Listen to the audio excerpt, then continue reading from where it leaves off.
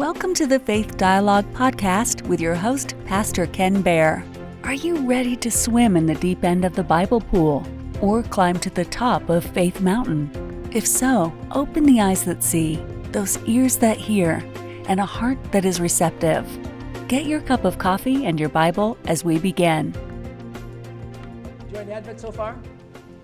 I am. I love Advent, and I really do. Every single week we're going to focus on a different theme. Last week was on hope, and this week we're going to talk about love.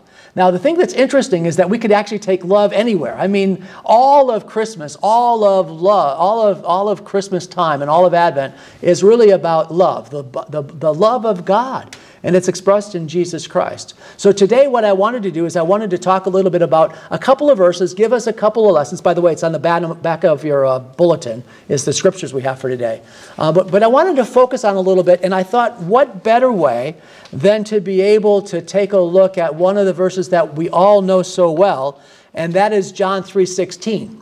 Now, taking one verse, sometimes we can take it out of context. So I've got John 3:16, 3:17, and 3:18, because the idea is, let's find a way to be able to talk about not only love, but the love of God. The love of God. So we're going to talk about the love of God in those three verses, John 3:16, 3:17, and 3:18, and we'll just see what the Lord has to say to us in these three verses. So 3:16 starts off, and it says, "For God so loved the world that he gave his only begotten Son, that whoever believes in him should not perish but have everlasting life. For God did not send his Son into the world to condemn the world, but that the world through him might be saved." And then verse 18 says, "He who believes in him is not condemned, but he who does not believe is condemned already, because he has not believed in the name of the only begotten Son of God." The only begotten Son of God. You know, as I mentioned before, this is the second week of Advent, and we pick a theme. You know, different churches have different themes, but love is one of the ones that is typically found either on the second week of Advent or the fourth week of Advent. It's one of the common themes, and it should be, because love is throughout the Bible.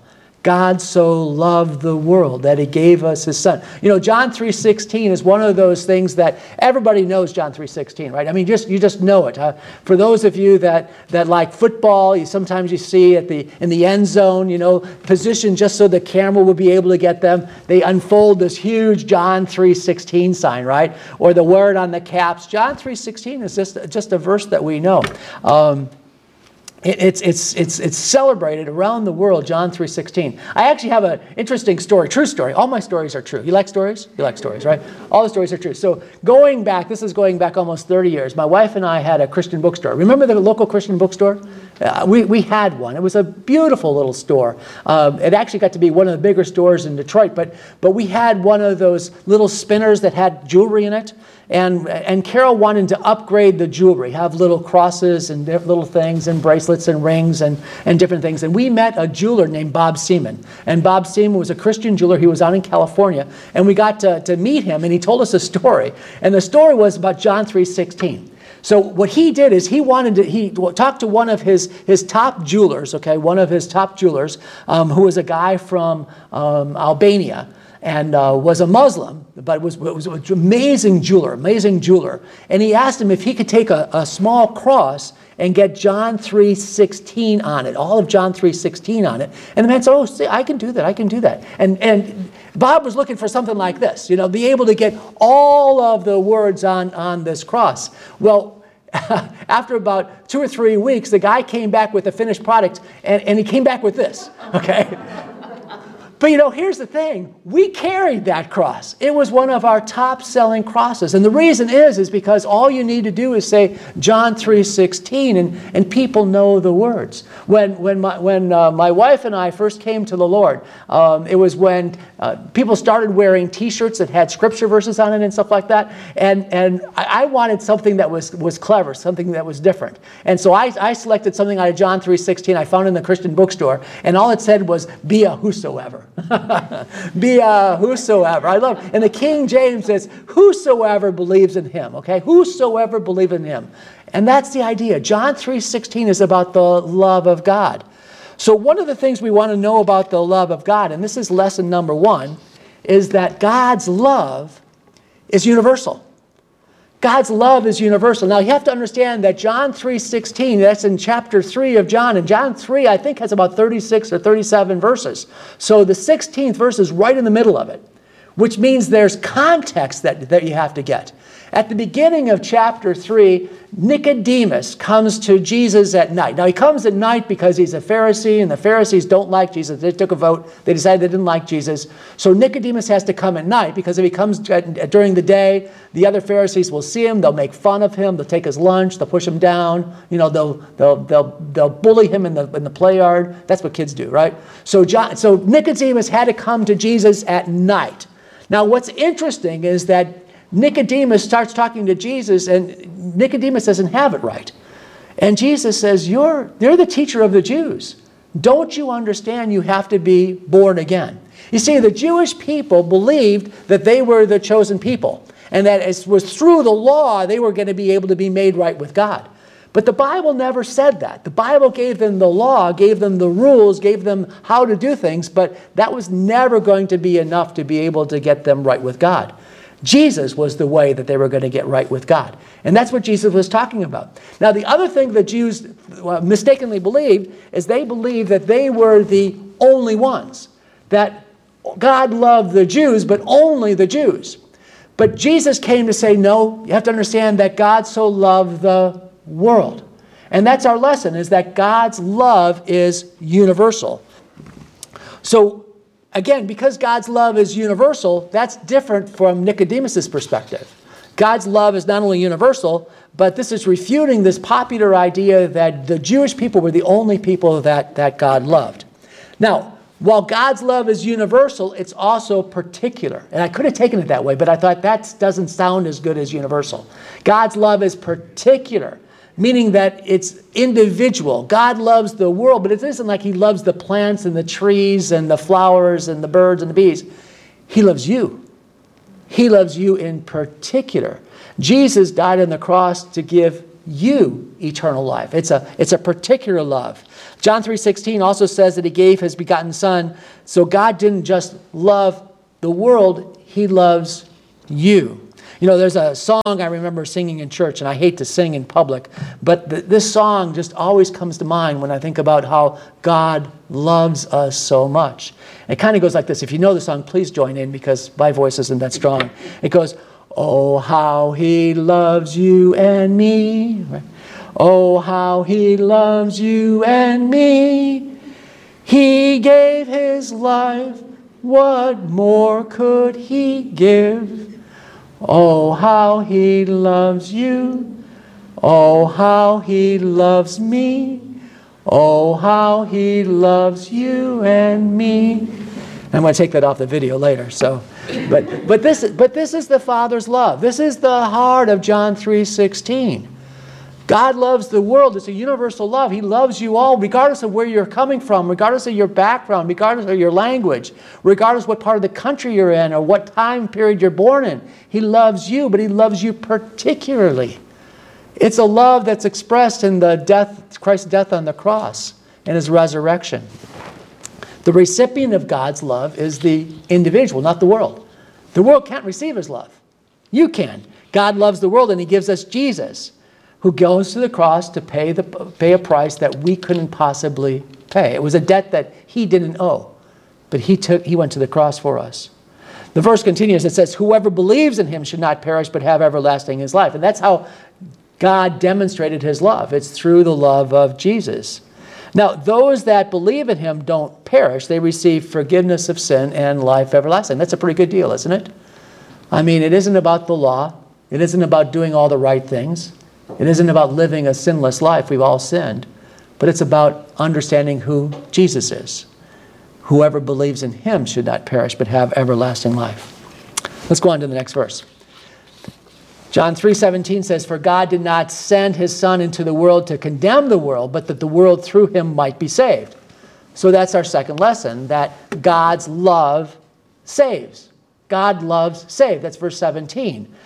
Now, have you ever heard the saying, don't shoot the messenger. I mean, I did that. I mean, I had a job where I was at Ford Motor Company. I was a senior finance official, which meant that I found out the profits and or losses before anybody else did, including the boss, okay? So I did all the numbers, and I had the supervisor. We took a look at all the numbers, and I had to be the bearer sometimes of bad news, not necessarily good news, okay? So I know what it's like to shoot the messenger. Well, Jesus was also not only the Savior, but he was also the messenger. Jesus is the one that came bringing the news. And John 17 explains further to verse 16 the purpose of God's love. And the purpose of God's love was to save, not to condemn. To save, not condemn. Now, most people mistakenly believe that somehow if they get too close to Christians, or if they crack the seal of their Bible, or they find out a little bit about Christianity, that it condemns them. Nope. They're already condemned. You see, that's the thing. I remember, again, when I was with Ford Motor Company, I was flying a lot, and I was taking a flight to New York, and I typically brought my Bible with me. It's the same Bible I have now, by the way, same Bible. So I had my Bible with me, and I would normally stick it in the seat pocket, and we sat down, and it was a crowded flight, and there was a guy sitting next to me, and we were all, at that time we used to wear suits and ties. Remember those days? So I'm sitting there, and businessman next to me, I pull out, and I pick my Bible up and open up, I'm going to start reading it. I'm not talking to the guy. He gets up and leaves. Right? Why? Because he feels condemned. Often, the idea of religion, the idea of a Savior, the idea of going to church brings condemnation. But verse 17 says, he didn't come into the world to condemn the world, but to save the world. That's a mistaken identity. It's just the opposite. Jesus didn't come to condemn, he came to save. Jesus didn't come into the world to pronounce condemnation. He was born in Bethlehem, in a world that was already lost and separated from God. The love of God came not to just teach us about life or morality or how to have a happy life. No. He came to die on a cross to pay the price that we couldn't possibly pay. Remember the angel announcing the birth of Jesus, okay? We might use this next week for the call to worship. It's out of Luke 2. And the angel said to them, "Fear not, for behold, I bring you good tidings of great joy, which shall be to all people. For unto you is born this day in the city of David a Savior, which is Christ the Lord. And this shall be a sign to you. You shall find the babe wrapped in swaddling cloths, lying in a manger." And suddenly there was with the angel a multitude of the heavenly host, praising God and saying, "Glory to God in the highest, and on earth peace, goodwill towards men." You see, Jesus didn't come to condemn the world, but to save the world. We have that sometimes backwards. We have to understand that this is all about salvation. This is about a relationship with God through Jesus Christ. I want you to notice in the verse also that the love of God is extended to the world, that the world through him might be saved. The Apostle John repeats this word 3 times, this word world 3 times, to make sure that we get it, that we understand that it's not just the Jews, it's not just through the laws, but we're saved by grace through faith. It's not of works, none of the law. It's all through Jesus. Jesus didn't come to condemn, but to save. God's love saves. Let's continue with our third lesson in verse 18. Verse 18 says, "He who believes in him is not condemned." Is that it? There you go. Thank you. "He who believes in him is not condemned, but he who does not believe is condemned already, because he's not believed in the name of the only begotten Son of God." So this is the third thing we learn from this verse, and that is that God's love is expressed particularly in Jesus. If you want to know if God loves, all you need to do is take a look at Jesus. God's love is Jesus. So we also have to learn something about condemnation, because it's mentioned not only in last verse, but also this verse as well. We have to understand what that's meaning when we talk about the condemnation. Jesus came to bring salvation, but those who reject that salvation, the Bible says, are already condemned. This matter of condemnation actually goes all the way back to the Garden of Eden. Now, Paul speaks of this in Romans chapter 5, and I could read the whole chapter for you, but you already know that. Just like the man sitting next to me on the seat that got up as soon as I brought the Bible out and left, he understands as well. We all know that we fall short. We fall short of whatever standard we set for ourselves, whatever that is. Whatever you feel you need to do in order to honor God, we fall short. That's what Paul says in Romans 5. Paul says this, starting in verse 12. He says, therefore, I love the therefore. You got to find out what the there is for is therefore. Therefore, just as sin entered the world through one man and death through sin. What's that talking about? It's talking about Adam, right? Through one man and death through sin. And in this way, death came to all people because all sinned. To be sure, sin was in the world before the law was given, before Moses. Sin is not changed against anyone. Sin is not charged against anyone's account when there is no law. Nevertheless, death reigned from the time of Adam to the time of Moses, even over those who did not sin by breaking a commandment, just as Adam did, who's the pattern of the one to come. But the gift, what's the gift? The gift is Jesus. The gift is not like the trespass, Paul says. For if the many died by the trespass of one man, how much more did God's grace and the gift that came by the grace of the one man, Jesus Christ, overflow to the many?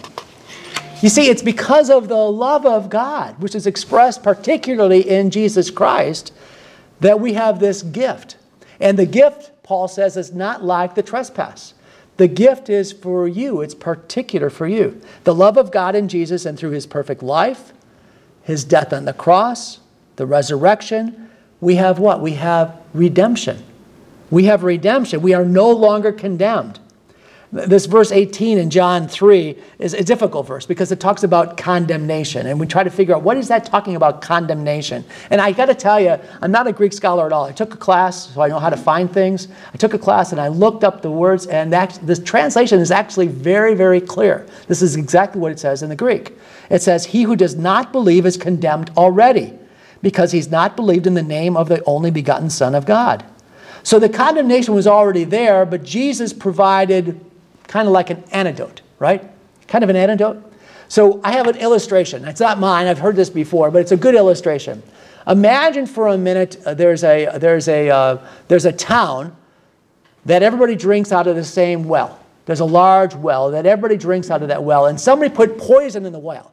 And the poison is a severe poison. I mean, every single person that drinks of that well is eventually going to die, and they die suddenly, okay? They're going to die. It's just a matter of time. They're all going to die. They've all drunk from the well.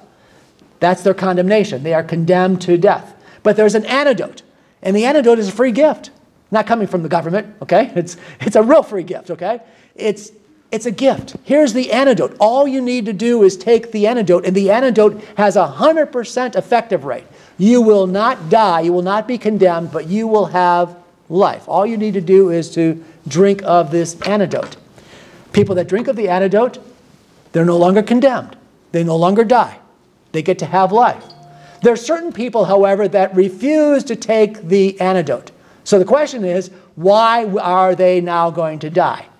You could say they're going to die because they don't take the antidote. But actually, they're going to die because they drank of the poison. They drank of the poison. It's the poison that killed them. The Bible says that they're already condemned. People are already condemned. Jesus came to bring us life. But it's a gift. We have to receive that gift. Now, there's an application for us, right? There's an important application for us. And I think it's important especially in our church. And that is, it's easy to tell somebody sometimes that you need to receive Jesus as your Lord and Savior, right? You need to do that. Because if you don't, you're going to hell, right? I mean, easy to say. I'd encourage you not to say it that way. The idea is this, is that we're all sinners. All of us understand that we fall short of a standard that any God would have set. We are not consistent enough to be able to earn heaven. In fact, if it was possible to earn heaven without Jesus, Jesus wouldn't have had to go to the cross. On the night he was betrayed, he went to the garden, right? And he prayed, Father, if there's any other way, take this cup away from me, but nevertheless, not my will, but your will be done. There was no other way. Jesus had to die, but that is now our gift. We need to receive that gift. So rather than telling people that unless they receive Jesus, they're going to burn in hell, why don't we tell them that we have a gift for them? And the gift is Jesus. And just like your gifts at Christmas, somebody may give you a gift, but you have to receive it, you have to open it, and you have to embrace it yourself. That's exactly what that song was about, right? Oh, how he loves you. Oh, how he loves me. This is the gift that we have. Now, the Bible tells us that God is love. This is what the Apostle John would later write. 1 John 4:7, 8, and 9 says, "Beloved, let us love one another. For love is of God, and everyone who loves is born of God and knows God. He who does not love does not know God, for God is love. In this, the love of God was manifest toward us, that God has sent his only begotten Son into the world, that we might live through him." We might live through him. You know, one of the things that's interesting is that as we go through these 3 weeks of Advent, or these 4 weeks of Advent, we have the opportunity basically to talk about a number of different themes. The theme of love is going to keep coming up. It's going to keep coming up because that's what Jesus is. Jesus is Emmanuel. Jesus is Emmanuel. He's the mighty God. He's the wonderful counselor. He's God with us. But God's love is universal. God's love saves. But God's love is perfected in Jesus Christ. But it's a gift that you have to receive. And that's what Christmas is really all about, Charlie Brown. Let's pray. So, Father God, we want to thank you, Lord, for the opportunity to be able to get together. You've been listening to Faith Dialogue with Pastor Ken Baer, recorded live at Celebrate Seniors, a ministry of Faith Dialogue. You can listen to or watch all of the recordings at Faith Dialogue by going to www.faithdialogue.org.